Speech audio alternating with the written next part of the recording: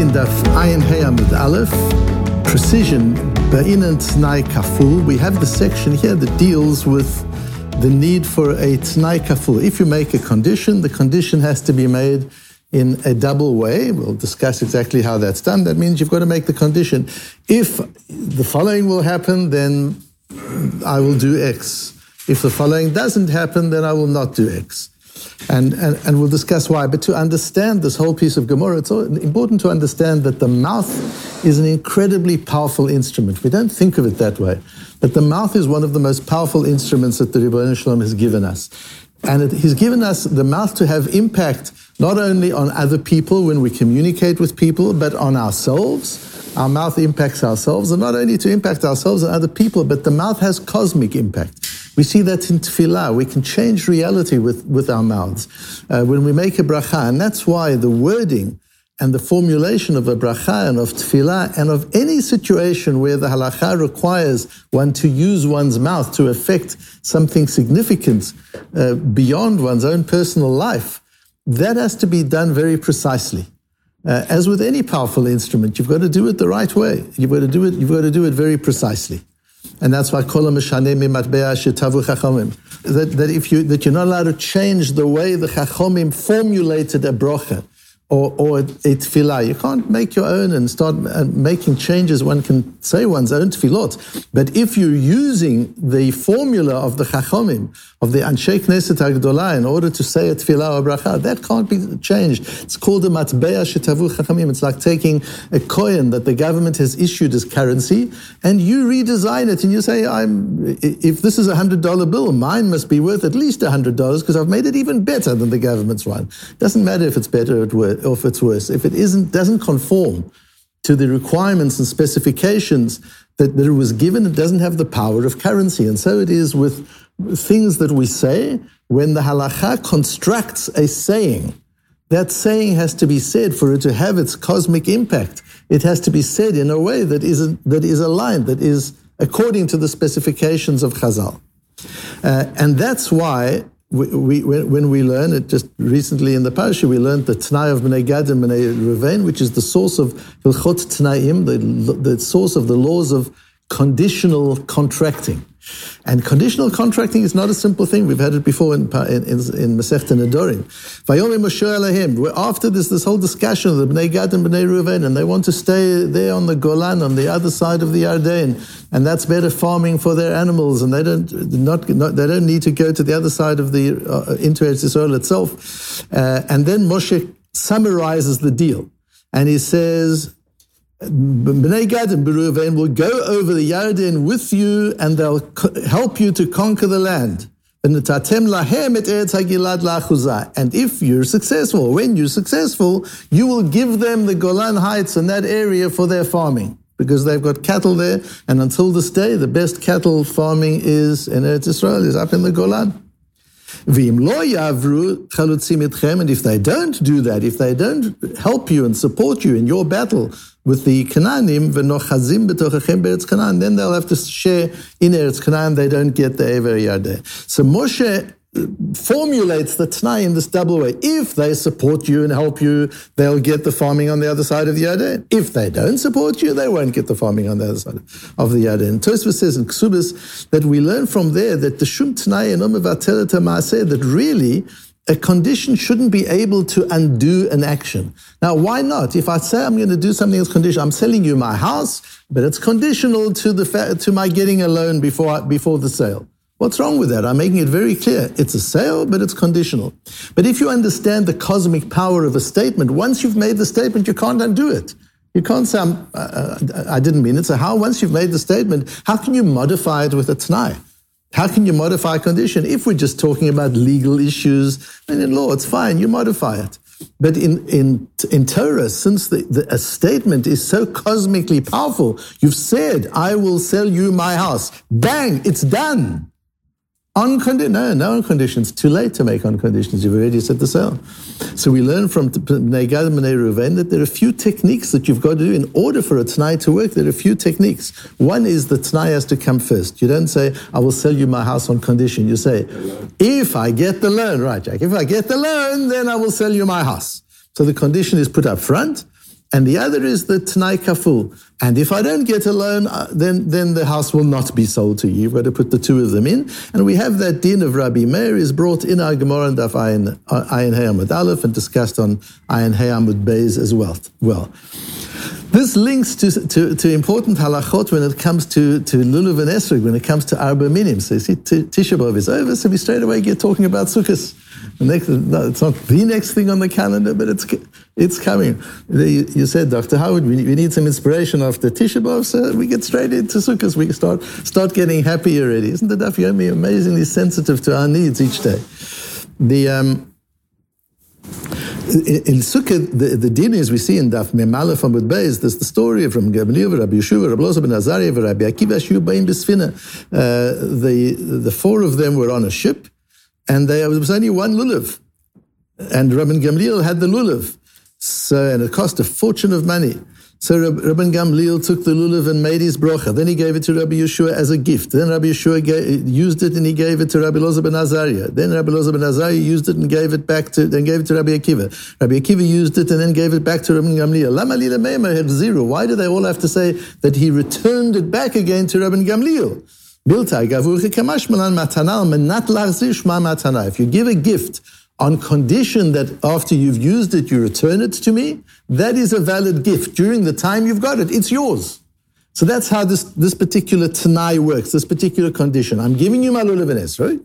It's yours because we have a din, ulekachtem lachem. The lulav and esrog has to be yours when you use it. Can't use somebody else's. But there's only one lulav and esrog. So I'll give you mine. Well, if I've given you mine, then what am I going to use afterwards? What am I going to use tomorrow?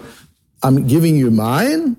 And the condition is you give it back to me. Meaning, if you do not give it back to me for whatever reason, you will not have been yotze, because my gift wasn't valid. My gift was conditional. So you will only fulfill your mitzvah if you ultimately give it back to me. That's the mechanism we use when we lend a lulav and esrog to somebody else on Sukkot. Now comes the interesting question. The Baal HaItur has a chidush, which the Rosh brings in Sukkah. The Baal HaItur, very important, early Rishon, 12th century. He was a contemporary of Rabbeinu Tam. So this is the beginning of the whole Tosfos school. And he came from Marseille. It's always interesting to know the cities that people come from, because when you go to these cities and you visit these cities, it's important to be aware. You walk through the streets of Marseille, you think, this is where the Baal HaItur lived. So notice that each of these cities, there's a history there, a history that affects us. And one wants to know that. It's an important part of one's appreciation of the world and the different cultures and societies that we have. So the Baal HaItur is a very important halachic work, early halachic work. And he says, on Sukkot, you don't actually have to say it out loud. Because everybody knows you're doing it on condition to get it back. Everybody knows when, on first day Sukkot, if I give you my lulav and esrog, I say, you don't have one here, use mine. Everybody knows what I'm doing is, I'm giving it to you as a gift on condition you give it back to me. I don't have to spell it out. The context tells you what the meaning of the condition is. That's what the Baal HaItur says. You don't have to say it out. You don't have to use the formula.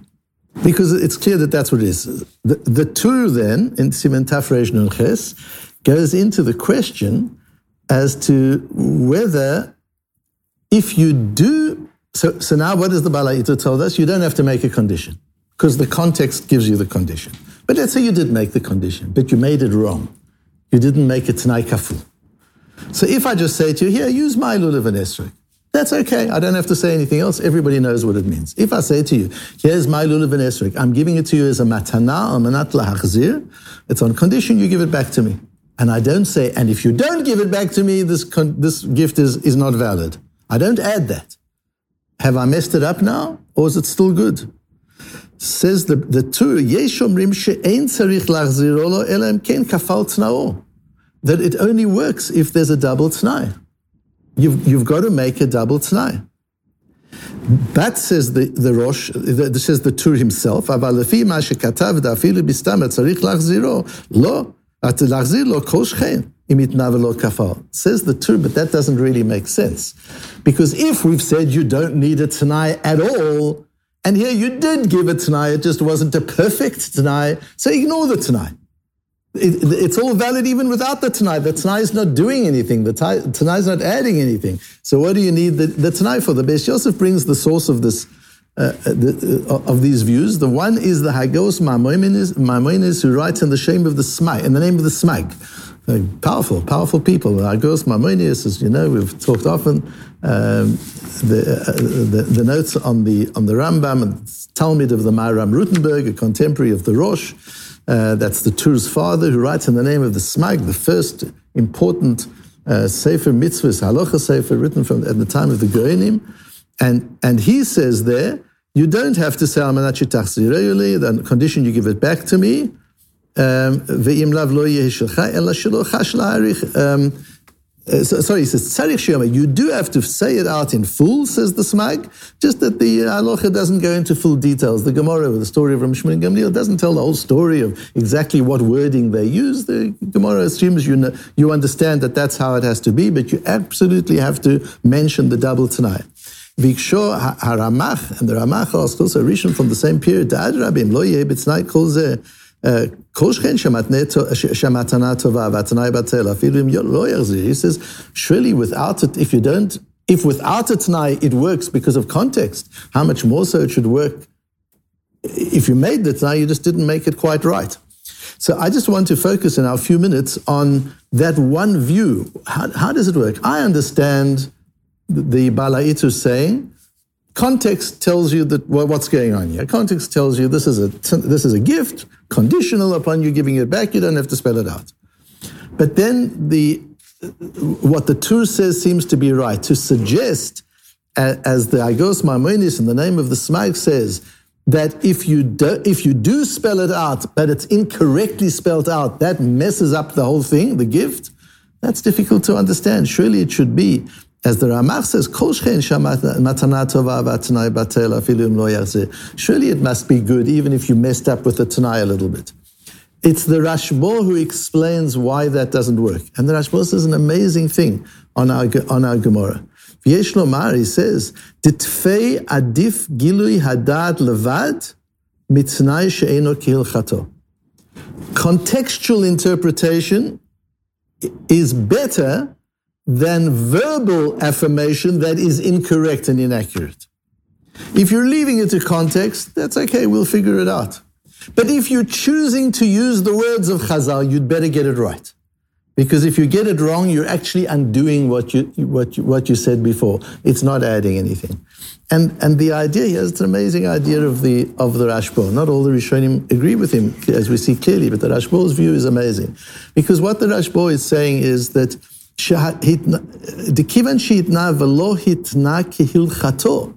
if you made a Tnai, but you didn't do it meticulously, you're